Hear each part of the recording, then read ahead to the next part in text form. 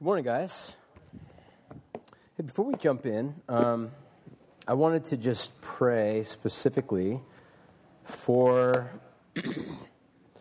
Las Vegas and those that are just suffering. Obviously, this past week was another vibrant reminder that we live in a deeply broken, messed up, rebellious world against God and against neighbor. That's the root of it. There's a rebellion that's intrinsic to humanity, that is Godward, and towards neighbor. Because if that was fixed, then those types of things wouldn't happen. And again, when we have those types of things take place, they remind us of how fragile life is, how broken humanity is, and how really for us as followers of Jesus, how desperately we want and need the power and the grace of Jesus, and how we pray as followers of Jesus that his kingdom would come and his will would be done on earth as it is in heaven. So that's what I want to pray. I just want to pray for healing over people's hearts and people's lives. And in God's purposes, his aim is not to just rid the world of bad events, but to actually rid humanity of the evil bentedness that leads us to do those bad things. Does that make sense? God is really, his aim is to change your heart, change my heart, because intrinsic to every one of us are, at least in seed form, what we saw put on display in just full-on bad fruit form last Sunday night, just pure evil. It's all part of us, but God wants to bring healing to that by transforming our hearts to say yes to God, to welcome his forgiveness, his washing, his cleansing, his new life, that not only changes our disposition towards God, but also changes our disposition towards our neighbor. Those that we oftentimes find repulsive or we find at conflict, to heal our hearts, to transform us. So I want to pray for healing. I want to pray for us as we process this type of stuff, and that we would be a people that are constantly asking God for his kingdom to come, his will be done on earth, because that's who we are called to be. So let me pray. We'll jump in. So God, thank you. Thank you for your grace in the midst of real brokenness. Again, Lord, as shocking as what happened last Sunday night was, we realize, Lord, that these things just continue to happen. Our world is broken and is in desperate need of you, Jesus. We are broken. We are in desperate need of you, Jesus. So we ask, God, bring your kingdom. Let your kingdom come, your order, your reign, your goodness. God, to reorder, reorganize our hearts, reprioritize, God, the things that we place as great in our hearts and our lives. God, bring healing to the brokenness all around us. Pray for those families, loved ones, people that have had deeply vested interest in many that have not only been murdered, but also the hundreds that have been wounded. It's just mind-boggling to think of how much damage and destruction took place. But Jesus, please bring healing and reorder to those families that have been impacted, and friends. And God, help us as followers of you to be those that demonstrate, God, in this life, what healing looks like, what love of neighbor looks like, what love of you looks like. God, use us as people that pray, especially for your kingdom to come in this earth as it is in heaven. So, again, thank you, God, for the peace that you bring. Thank you for the healing that you promise one day will come. And we anchor our hopes, Lord, in you. And we pray these things in Jesus' name. We all said, amen, amen, amen.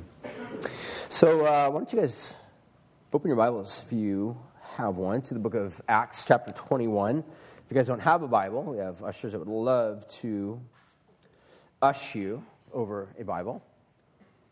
Acts chapter 21. If you guys don't have a Bible, don't own a Bible, that is, please feel free to keep this, our gift to you guys. So, we've been in a series in the book of Acts for kind of a long time. I think this is actually message 67, so it's a lengthy book. It's probably one of the longest New Testament books, so we've been in this for, obviously, a lengthy amount of time. But we are nearing the end. So we are coming close to kind of the completion of this. And so the hope would be that we will be done with this book by around December-ish, end of November, which really isn't that far away. It's kind of shocking. How do we already end another year? But we're there. And once we're done with this book, probably around December, we will kind of move into sort of like an Advent type of a series, like we've done for the past many, many years, focusing upon Jesus, what we would call theologically the incarnation, God coming into this flesh and fix our mind and our heart in preparation for that. And then we will be coming into the new year already, 2018. This is crazy. We're already here. And we will be beginning, as we've been announcing a lot, what's called the Year of Biblical Literacy. So, again, we've had a lot of you guys ask, what in the world is Year of Biblical Literacy, or YOBL? What does that mean? And it is it's two things. One, it is a call, an invitation for you to participate in reading through the entire Bible in the entire year.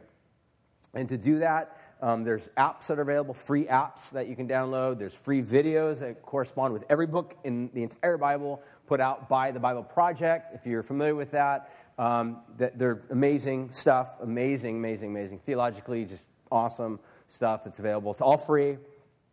And so that's the personal through the Bible reading. The second aspect is actually doing the personal element within the context of community, meaning you read through Scripture together as a community. And right now there's actually training going on. And if you would like to be a part of the training, obviously you're not going to be a part of this one because you're here, but we will be having another training towards the end of the month that will be available, I think it's like on a Wednesday night, so you can sign up. Their information is on our website for you to go ahead and sign up for that, to get involved in that, or you can contact Gunther, who's also one of our pastors. If you can't remember his name, you can come talk to me. I'm happy to get you connected. But the idea is to basically read through Scripture together in community, so as you meet weekly or bi-monthly or whatever it is, whether it be in a coffee shop or in a home or in a restaurant or however you do it, early morning, midday, late at night. For a college student, you're like up at 12 o'clock at night, like this Bible study at midnight. I would have already been asleep for 3 hours. And anyways, the point is that you read through Scripture together and you tackle the tough questions that Scripture oftentimes raises in our hearts and our minds, but you do it with the accompanying curriculum that is available on the Year Biblical Literacy website. So again, if you want more information about that, I'd gladly share with you guys a little bit about that. But beginning of the new year, what I was going to get at is we'll probably spend a few weeks focusing on some unique teachings that have to do with Scripture, like some of the big questions, like can we even trust Scripture? What is the authority of Scripture? And how do we even get this thing called the Bible? And what is the Bible? And all these types of big questions that I think are very on the forefront of a lot of people's minds today. So anyways, there you go. There's the next several months for you. But let's focus on the here and now, which is the book of Acts chapter 21. So what I want to do this morning is we're going to read verses 1 through around 16. I'm going to read through that just in total. I will make some comments as I go, and before we do that, I'll pray, and just kind of an exposition of all of that. Like I said, I'll pause and make some comments as we read through that. And then what I want to do is I'm going to circle back. I want to focus on what I would describe as basically three movements that are actually at play within the passage here, and not just in this passage, but sort of on replay throughout the rest of the book, beginning in chapter 1 all the way to the very end of the book of Acts. So I'll tell you what those are right now, so you can at least be thinking about them as we read through the passage. This morning's message is called "The Will of the Lord Be Done." That'll make sense because it's one of the passages where basically one of the main characters in the story says, well, let the will of the Lord be done.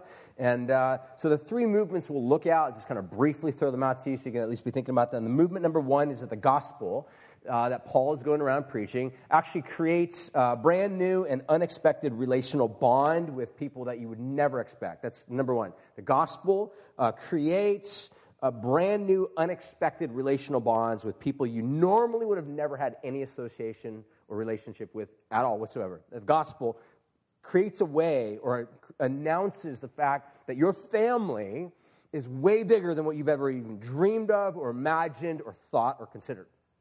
Second thing we'll take a look at in terms of a movement in the passage is that there's this companionship with God, a brand new and a new, unique way that God is actually with his people in a way like never thought about before. So again, if you wrestle with the question of what's God's plan for my life, if you've ever asked the question, what should I be doing with my life, my career, my job, who should I marry, all these other big questions in your mind get answered, at least get addressed in understanding that God is actually with us in a very unique, distinct way. And that will play out in the passage. The third movement that we see is that there is radical comfort in suffering. So again, punchline in the story, Paul, this story right here kind of leads us to the end of the book of Acts and through to chapter 28, so you can get a little bit of an idea as to how many more chapters we have left. But we see that at the end is that Paul is actually going to be in prison and suffer a lot for the sake of Jesus. But the beauty of that is in the midst of suffering, God is with Paul in a very unique way. God is redeeming the suffering that's happening in Paul's life. So those are the three movements. Again, new and unexpected relational bonds come through the gospel. Companionship with God gets announced through the gospel, and comfort in suffering gets played into our lives through the gospel. So those are the three movements. Let's jump into the text itself and just read through it verse by verse. Let me pray first, and then we'll jump in. Is that good? You guys good? You guys ready? Excited to study God's word? Both of you? Awesome. And let me pray, and we'll jump in. God, thank you. Thank you so much, God, for your presence here right now. We're not abandoned. We're not forsaken. God, right now, maybe some in this very moment, even those words I just prayed, bristle against their conscience because they do not believe that. They have believed the narrative that says you have abandoned, you have forsaken them because of their actions. But God, the gospel levels the playing field and says, in Christ all are accepted in the beloved. God, I pray that you would bring about an awareness, awaken hearts of people that have distanced themselves because of their sin to the hope that's found in Jesus because of the blood of Christ. So God, I pray that you would open our minds to the life that's available through Christ and Christ alone. So we commit this time in your hands, and we pray these things as we study your word. In Jesus' name, amen. All right, let's jump in. Acts chapter 21. Let me find it myself, and then we will officially do this. Right, number 1 says this. And when we had parted from them and set sail, so this is going to read, just FYI, kind of like a diary. Someone who is sort of on a journey. They're chronicling the story of their journey in this diary type of form. It's written by this guy by the name of Luke. So he's just kind of telling the story of their journey. So here we go. And when we had parted from them, we set sail and we came to the straight course of Kos. And the next day to Rhodes, and from there, Patara. And having found a ship crossing to Phoenicia, we went aboard and we set sail. When we had come in sight of Cyprus, leaving it on the left side, we sailed to Syria and we landed at Tyre. And there, the ship was unload of its cargo. So I'm going to pause real quick there to just kind of bring you guys into deeper understanding. I got a map for you. You're welcome. You guys love maps. Here we go. So I'll kind of show you a little bit about what the story is happening here. So in case you want to depict it or pick it in your mind, here's what it is. So in the upper left-hand corner for you guys, you see the city called Miletus. That's on the ancient terrain called Asia Minor. It's modern-day Turkey, in case you're wondering where in the world is that. It's modern-day Turkey. So Miletus was where we started, chapter 21, verse 1. Paul leaves Miletus. He goes down. You can see there's like a big set of islands right around there. Paul's on a ship, probably some sort of a cargo ship, making its way through that. So don't imagine that this is like luxury. Paul's not sitting back, drinking martinis, and just like having a chill time. This is probably like nasty, dank, just smells like, mushrooms, and it's just not clean, and there's rats, and it's just a horrible situation that's going on. There's very likely prisoners on board. So everything you would imagine that's just nasty is probably exactly what Paul is going through right here. So don't imagine luxury. So Paul's going through kind of this region of islands. He goes to this area called Rhodes. So Rhodes, the ancient city of Rhodes, is a massive city, or at least had a massive city seaport. In fact, it was home of one of the 7 wonders of the ancient world, this massive statue, I think like 90 90 feet high or something like that is what it was. Really large, kind of golden or bronze type of a statue. I think it was a Poseidon, if I'm not mistaken, and it had fallen down underneath an earthquake, but it was this massive, like, a landmark that, again, Luke just doesn't give any detail on it. So imagine you're chronicling the story, writing down the details, and you go to this massively beautiful city. Like, you just omit it. It's not even not in your mind because Luke's thinking of other things. Luke's thinking about where the journey's taking them. The journey obviously involves the gospel and God's presence and all those other types of things. So it's not really on a sightseeing tour. So they go to this region of Patara, that little island right smack in the middle. It's called Cyprus. And again, the detail of the story is we passed it on our left. I don't know, any sailors here? Is that like starboard or what do they call that? Portboard? Port side? Portboard? I don't know. I'm not a sailor, but anyways, you get the idea. So they pass Cyprus. They make their way down to the region of Tyre. So down in Tyre, next little picture up here in the upper, this kind of this another like region. So you see Tyre. They make their way down to Ptolemais, then Caesarea. Caesarea is in modern-day Israel.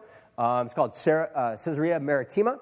It's a beautiful seaport city. Like right now, it's uninhabited. So if you've ever gone to Israel or done a tour of the Holy Land, at some point you will end up going to Caesarea. It's actually one of my favorite cities. It's this beautiful city. You get this idea that it was massive. It was really large, right overlooking the ocean. It's so pretty. There's a Roman aqueduct that just spans very, very lengthy period of space, or a span of space, all the way to the mountain ranges of Mount Hermon. And there was actually a hippodrome right there on the seacoast. We have no idea. What's a hippodrome? Hippodrome was ancient form of NASCAR. And it was a horse racing. So they would sit around, they'd watch horses, like overlooking the ocean, beautiful viewpoint, watching horses race. They had this big theater. In fact, to this day, you can go into theater, talk, and it's just amazing. Like thousands and thousands of people could sit right there. And this would have been the area that Paul and his companions would have gone to. And then they made their way to Antipatris and then all the way down into Jerusalem. So that's a little bit of a map detailing some of the situation that we're going on. So verse 4, it says, "And having sought out the disciples, we stayed there for 7 days, and through the Spirit, they were telling Paul not to go to Jerusalem." So one of the things I noticed here, obviously, is that wherever Paul went, he was not just passively interacting with other followers of Jesus. He was actively seeking them out. So what's the distinction? I think the distinction is oftentimes the way that we can sometimes train ourselves into thinking is that, like, if people love me, they will seek me out. In other words, it's kind of self-focused, which sometimes can almost become like a self-fulfilling, broken prophecy. It's like we set ourselves up for failure. We're like, if people really love me, they will seek me out, and we go to a new area, a new Bible study, a new community. No one seeks us out, and we get really mad. We're like, frustrated. But on the contrary, what Paul is doing is like, I'm seeking out actively other disciples. Like Paul's aim is anytime he goes into a new territory, new region, new seaport, new whatever, he's looking for other followers of Jesus. He wants to connect with them and interact with them.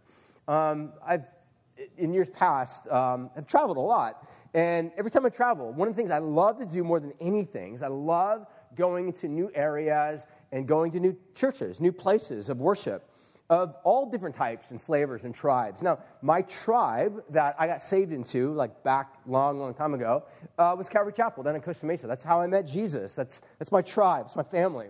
I didn't pick it. God picked it for me. It's like that's what I got saved into. But one of the things I love to do, I love to go to other communities that are not Calvary Chapel. They're totally different tribe, different idea of how to follow Jesus, different flavors, different ways of expressing the beauty of Jesus. And again, I think there's something beautiful about that, being able to see the work of the Spirit, God's kingdom going forth in expressive ways that just are organic to the work of God. And it's what Paul did. He's always looking for other followers of Jesus everywhere he went. So goes on. It says, and I'll actually come back to the little section where it talks about through the Spirit, the disciples that were there basically told Paul, don't go to Jerusalem. Again, we'll come back to why that was an issue. Verse 5, it says, and when our days there were ended, we departed and we went on a journey, and they all, and the wives and the children, they accompanied us until we were outside of the city, and then kneeling down on the beach, we prayed, and then we said farewell to one another. And we went on board the ship, and they returned home. So this is, again, another parting, another moment where Paul is going to leave these people whom he loves, whom he has developed deep relational bonds with. Again, we will come back to identifying this in terms of one of the movements that we see. Verse 7, it says, "And when we had finished the voyage from Tyre, we arrived in Ptolemais, and we greeted the brothers," which is a really unique phrase that Luke actually introduces here. It's a very good, likely possibility that the quote-unquote brothers, or some of your translations might say brethren. It's a gender-neutral phrase, which just basically means those within the faith. It's actually a word that describes genuine brotherliness. And so the word that Luke actually uses here is very expressive of the type of bonds and relationships that are built within Christian communities, or at least in the first century, the way it should have been. And now, again, if your experience in Christian community is not this, if it's just only superficial, if it's just deep, or it lacks a depth or a connectedness with other people, know that there's more to be found. Know that there's more to be had. That God's aim is to actually create brotherly types of familial types of relationships. And this is the type of relationship that Paul had with these people. And again, like I said, I mentioned that these people are probably not Jewish people, which, again, adds to not only the complexity, but the beauty of this, that Paul formerly, before he was a Christian, Paul would have never hung out with non-Jewish people or Gentile people.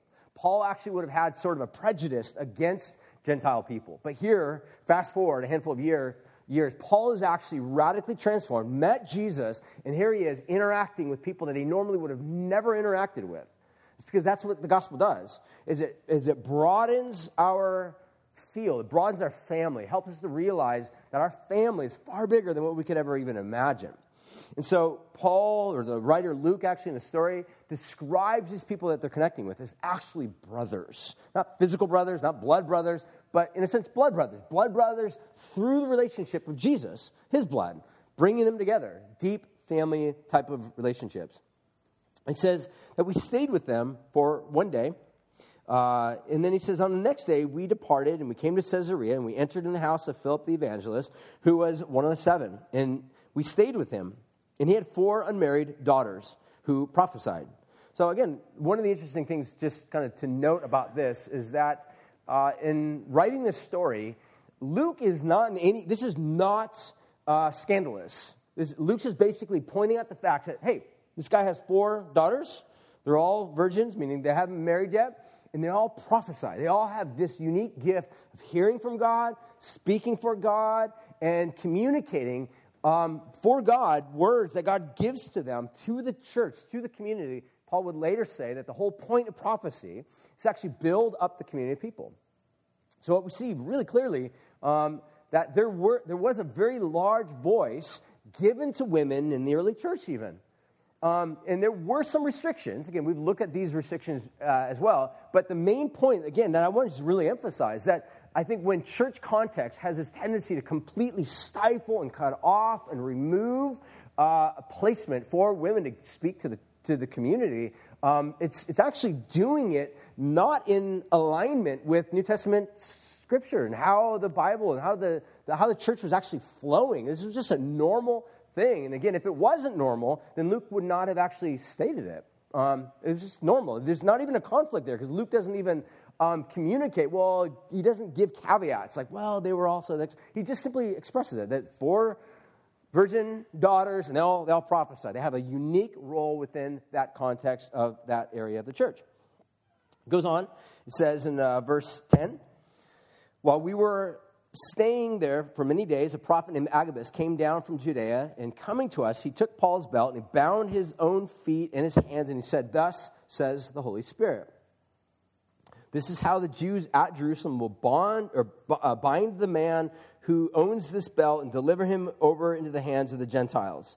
So, verse 12, he says, when he heard this, he and the people there urged him not to go up to Jerusalem. And then Paul answered, "What are you doing? Why are you weeping and breaking my heart? Don't you know that I'm ready to not only be imprisoned, but even to die in Jerusalem for the name of the Lord Jesus?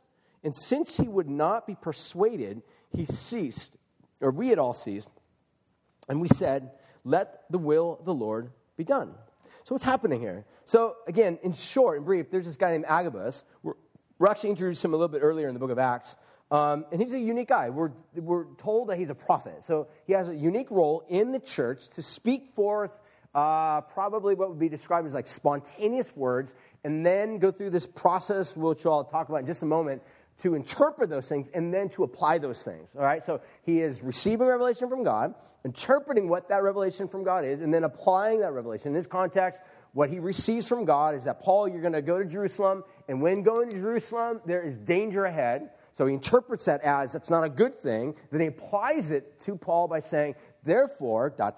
you should not go. Now, we'll come back to that in just a moment. But the point is that this seemed to be is a type of occurrence that was happening in their church. It was a way to discern, to understand what is God up to? How is God leading us? And how do we follow God? And one of the things I would just say with regard to this is that Paul basically says, look, I'm aware of what lay ahead of me. I realize going to Jerusalem is going to be hostile territory for me. Again, because there was all these rumors circulating. So again, remember, Paul had gone into all sorts of Gentile, non-Jewish regions. So what was happening was a lot of non-Jewish people were coming to faith in Jesus. So the big question that was being asked by a lot of the people was, what do we do with these Gentile people now that they're part of this quasi-Jewish Messiah? Jesus is no quasi, but he really truly is a Jewish Messiah. But this new quasi type of religion or community that involves a Jewish Messiah, but it seems to be broadening itself to include non-Jewish people. In other words, so this is where it gets kind of a little tricky because, for example, let's say you are a Jewish community. You have been raised, bred, taught, fed a diet that's kosher.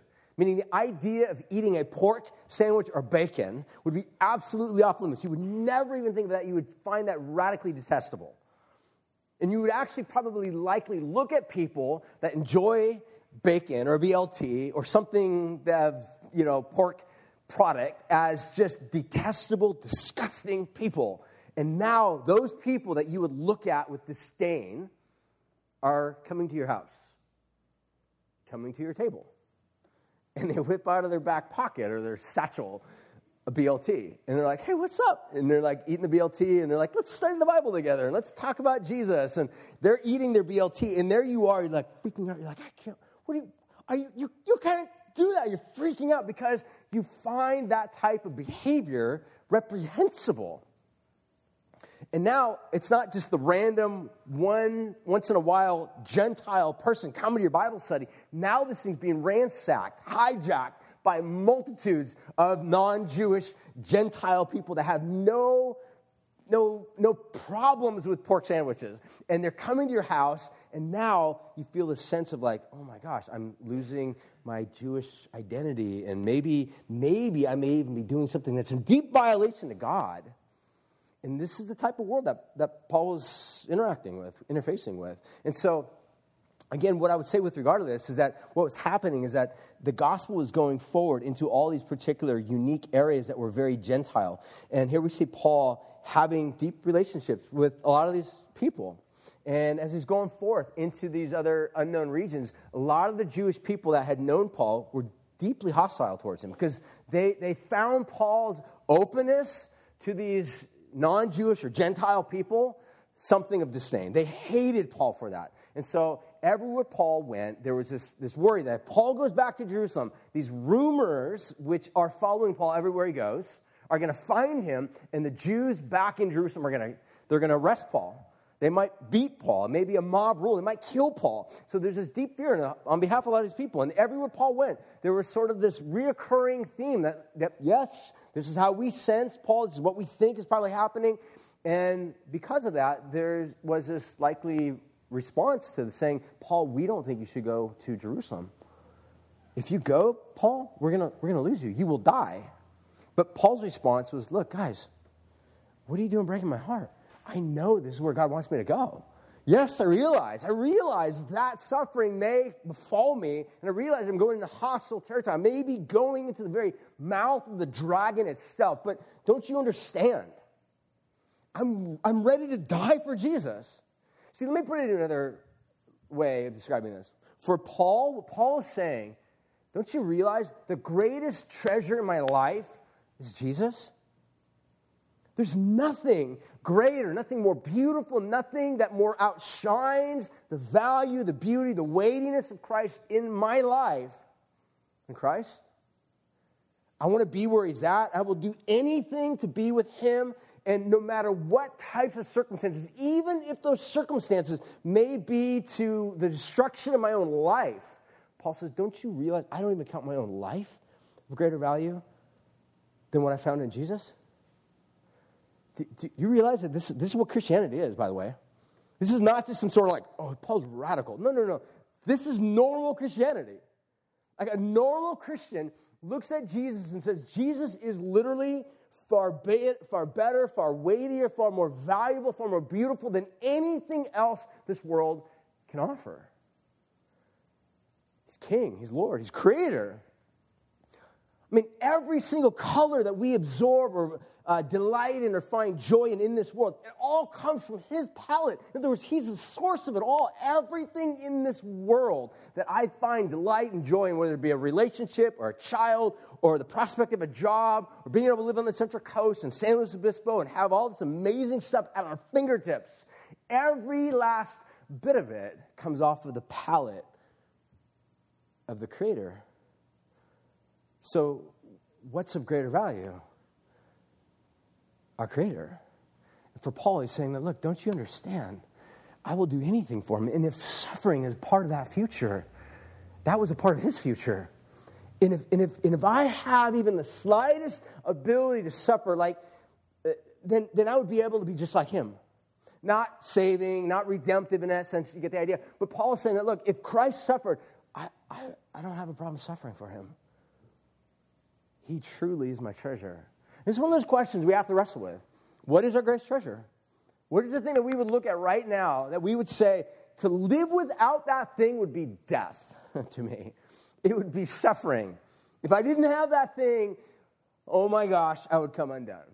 It could be a relationship. I mean, think, if it's a relationship, what would happen if I didn't have this person to call up or to sit down or to hold their hand or to text or to take a photo with and post on Instagram? What would life be like if that thing somehow just all of a sudden self-destructed, or job, or prospect of buying a house, or a career, or some sort of new toy or vehicle that you have? What would happen if the prospect of those things somehow just came undone and you lost it all? So what Paul is saying is that to anchor our hope in Jesus literally is an eternal anchor, meaning you cannot destroy God. So therefore, if your hope is anchored in him, you cannot destroy that hope. Does that make sense? If your hope is affixed or connected to something fallible or breakable or prone towards rust or corruption or coming undone or loss or death, if that's where your ultimate hope is connected to, when that thing dies or fades away or corrupts or breaks apart or the bottom falls out, then we self-destruct with it. We come undone. Our suffering is so oftentimes linked to the thing that we love the most. And what Paul is saying is that, look, my hope is anchored in Christ alone. And if suffering is a part of my future, then so be it. So let's wrap this up and we'll kind of circle back and make some really brief comments and I'm done. So it goes on to say in the very last little passage here in verse 13, it says, after these days, we got ready and we went up to Jerusalem, and some of the disciples from Caesarea went with us, and bringing to us the house of Manason of Cyprus, an early disciple with whom we should lodge. And so we don't really have any idea who this guy is, but obviously he was important in the text. Luke mentions them, and Paul hangs out, has a sleepover with Manasseh. So, anyways, we'll pick this up again next week, but I want to close with some thoughts that we kind of mentioned earlier. So number one is this idea that the gospel actually provides or announces these new and unexpected relational bonds. And there's a couple passages to think about. I mean, you can look back at verse 36 of chapter 20. I'm going to read that one because we looked at that last, 4 weeks ago actually now. But Paul's praying with a group of guys that are not Jewish, and he's weeping with them. He's being radically vulnerable with them. Verse 4 of chapter 21, again, we mentioned that Paul seeks out these disciples, all with whom, and children and women, and accompanied us, and outside the city they were kneeling down at this beach, and says that we all prayed, we said farewell to one another. There was a sense of like deep connectedness that Paul had with these people. And again, most of these people, I would say, these were non-Jewish people. Paul's horizon has vastly been multiplied in terms of how many people that he normally once would have just simply pushed away from or alienated himself from or basically written off as being nothing more than sausage on God's barbecue to be destroyed at some point in the future. Paul actually saw them no longer as kindling for hell, but saw them as brothers, sisters, people to whom Paul says, we have the same Father, and we are part of the same family. So I would say this, one last thing, and I'll come back to this. The next passage, next slide, it mentions that this guy named Philip, the evangelist, he was one of the 7. So this is hearkening back to the early book of Acts, around Acts chapter, I think 6 or so, something like that, where this guy named Philip, he's one of 7 guys that were raised up to be part of kind of some sort of service task in the early church. So there's one guy in particular that probably would have been really close friends. So imagine if you have been part of a service project and there's just 7 of you. So in other words, small, intimate team, which you're connected, you're working side by side, these other people. You would imagine you become pretty closely connected with these people. Well, one of the guys that Philip would have been incredibly connected with was a guy by the name of Stephen. Stephen was part of the same service task force to serve as these older ladies within the church. Maybe not older, they were widows, we're told. So you can have young widows and older widows, but nonetheless, this was part of the service task that they were a part of. And deep connections, no doubt, would have been connected. What we're told earlier in the book of Acts is that there was this incredible persecution that took place. And this guy, Stephen, has this unique opportunity to share the gospel of Jesus. And so here he's out preaching, and all of a sudden, the leaders in the early church, they become irate. They pick up stones, and they actually murder this guy, Stephen, right in front of, who knows, maybe dozens, if not hundreds of people. Stephen is literally killed. And then there's this little passage at the very end of that story. It says, and someone took the clothes of Stephen and laid them at the feet of a young man by the name of Saul of Tarsus. Fast forward, a bunch of years, Paul, now his name changes, which is a common occurrence, shows up in the house of Philip, Stephen's good close friend. How's that relationship? Fine, it seems like. Why? Because Jesus heals. Jesus restores. No doubt, at one point, Philip would have looked at Paul and says, that guy is the greatest enemy. We need to pray that Jesus kills him or something, or changes him, or does something. And now, fast forward a handful of years, here's Paul showing up in Philip's house. And there's this bond of love relationship. Because that's what Jesus does. He heals brokenness.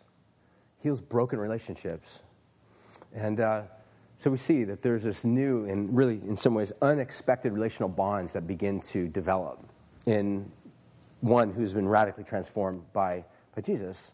So, next slide, and we'll wrap this up very quickly, is we also see this element of companionship with God that begins to be kind of unfolded. Now, again, this sort of answers this question, or attempts to at least address the question of how do we discern God's will? In other words, that question like, God, what do you have for my life? Let me just suggest this. Have you ever had that question? Like, God, what do you have for my life? What do you want me to do? Who do you want me to marry? Oftentimes the big ones, right? The big ones. Like, who do you have for me to marry? What job do you have for me? What city do you want me to move to? What church do you want to be? Now, I would suggest if you are a follower of Jesus, at some point, those questions become part of your mindset. They're on your radar. You begin to ask them because this is going to sound deeply theologically profound, but here you go.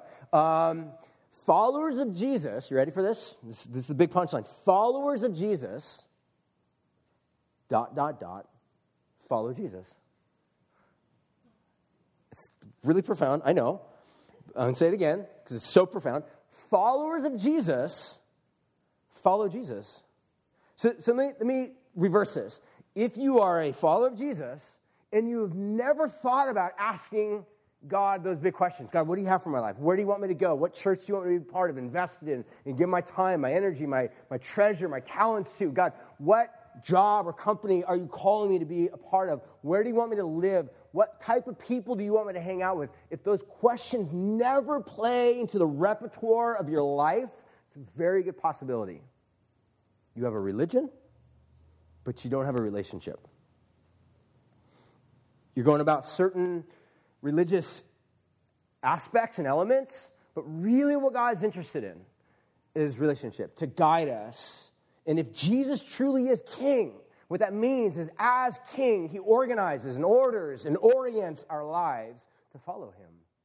Again, followers of Jesus, follow Jesus. It's pretty simple, but it's radically profound and radically difficult. Because what that means, the demand is to constantly keep bringing my heart back to saying, Lord, how do you want me to follow you?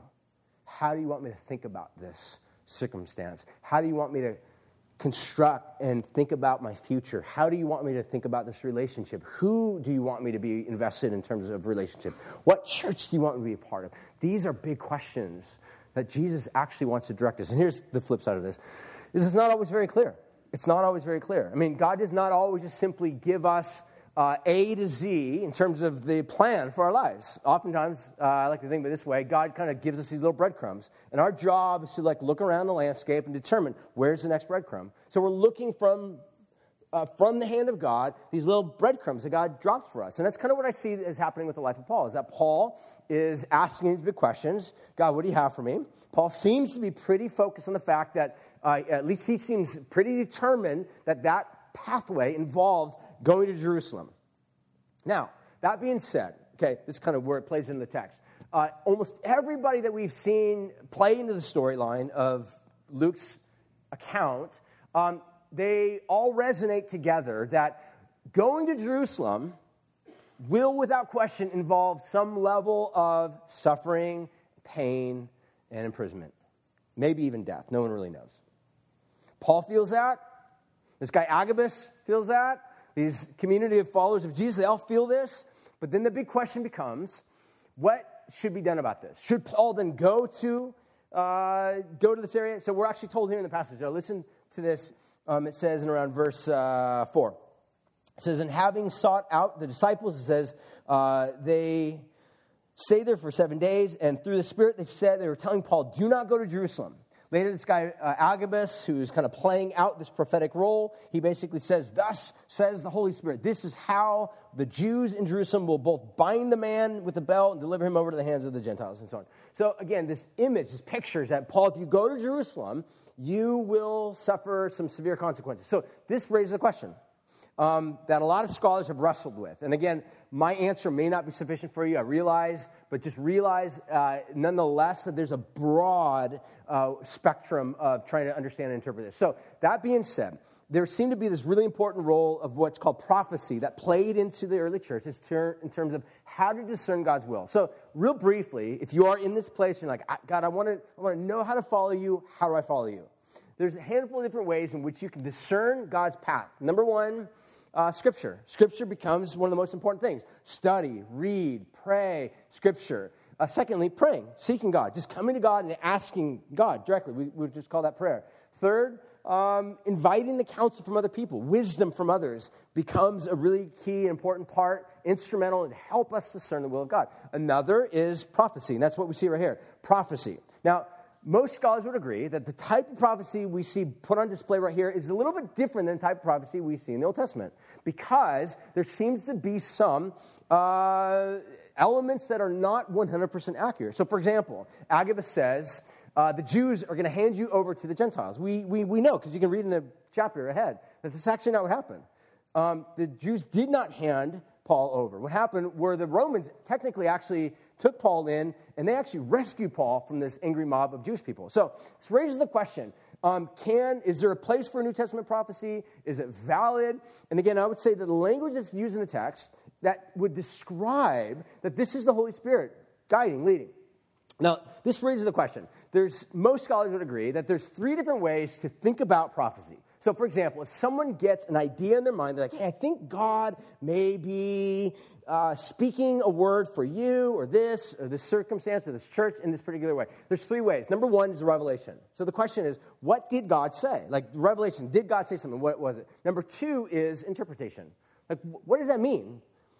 So you got to go through this process of interpreting. What in the world does that mean? That idea, that impression, that concept, that word that came from God or assumably came from God, what does it mean? Number 3 is application. So if that is from God, and if this is what the interpretation is, how do you apply that?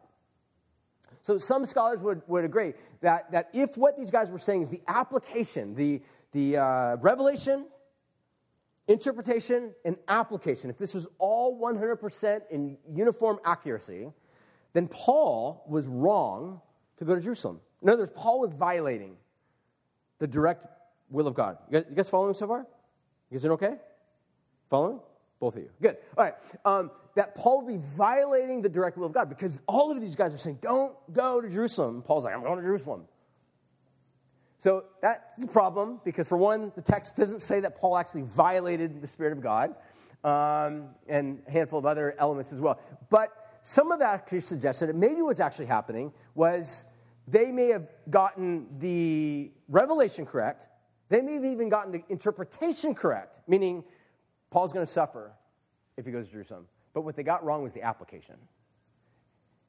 So why did they apply it in a way of saying, Paul, don't go to Jerusalem? They love him. They think Paul's better and most effective not behind bars or not dead. They think Paul will probably do a better job preaching gospel, not laying on the ground dead in the middle of a bunch of angry mob rule city. So they love Paul. They don't want to see Paul die. So this raises the question of, I think, how prophecy can oftentimes work is have ears that are willing to say, God, I want to hear you speak. And John, earlier in the New Testament, actually says, don't despise prophecies, but test them. So there seems to be this process. And there's a lot more I can say about this, and I'm going to be done. All right, lastly, is I want to take a look at the subject of how the gospel creates this context for comfort, even within suffering. So the point is, in this world, no matter who you are, whether you are an adherent to following Jesus, or you are an atheist, or somewhere in between, like an agnostic, the bad news is you will all suffer. Bad news. You will all suffer. Suffering is something that is implicit to being a human and having brain functionality. We all suffer. We can't avoid suffering. The difference within the context of Christianity is that Christianity actually says that suffering, the worst suffering can do to you and I is what? What's the worst suffering can do to us? Anybody? It's not a trick question? Death. It's worse, right? That's the right answer. Correct. Good job. Say it with boldness. Death. Death. We can speak about death and not be afraid of it because we know that death is not the end. How? Because that's what happened to Jesus. He suffered. He died. He resurrected. And Paul has this hope that I know because I'm in Christ, though I suffer in Jerusalem, though I might even die, I'm going to be raised again. The hope of the Christian is not that your life is a story of joys, suffering, and then at some point death, period, the end. The hope of the Christian is joys commingled with elements of suffering, with some more joys, death, resurrection. That's our hope. And Paul has this great hope. And this is why Paul can say, look, even in the midst of suffering, I know that Christ will make all good. Let me read these last passages, and I'm going to wrap this up. In fact, I'm going to have the worship team come on up while I'm reading this, so you guys can just listen to these as I read this, and just think about it. I'm not even going to comment on it. I'm just going to read it. Just let the passages themselves bring and breathe maybe comfort to your heart as you listen to this. So the context is Paul. This is probably believed to be one of the last letters that Paul had actually written in the entire New Testament before he died. So Paul's writing this to a young man by the name of Timothy, and he's basically looking at his life, and he's assessing, he's realizing. So Paul is literally writing this from prison. Why? Because he went to Jerusalem. That's where it all began. Paul, defiantly went to Jerusalem, or maybe according to God's plan, went to Jerusalem. And in going to Jerusalem, Paul incites a riot, gets thrown in prison, and then finds himself in a prison for a long time, and then dies. Paul's reflecting upon his life, and he's writing to this young man, Timothy, and he's imparting wisdom. And listen how Paul recaps his life in the context of suffering. Just listen, and then we'll wrap it up. Do not be ashamed of the testimony about our Lord, nor of me, his prisoner, but share in suffering for the gospel by the power of God, who saved us and called us to a holy calling, not because of our works, but because of his own purpose and grace, which he gave us in Christ Jesus before the ages began, and which now has been manifested through the appearing of our Savior, Christ Jesus, who abolished death and brought life and immortality to light through the gospel, for which I was appointed a preacher and apostle and a teacher, which is why I suffer as I do. But I'm not ashamed, for I know whom I have believed, and am convinced that he is able to guard until that day what has been entrusted to me. Follow the pattern of sound words that you have heard from me in the faith and love that are in Christ Jesus by the Holy Spirit who dwells within us. Guard the good deposit that's entrusted to you. That's the summary of Paul's words. Yes, suffering exists, but because we have a God that takes the worst that suffering can bring about in our lives, death, and he repurposes it. It's called resurrection.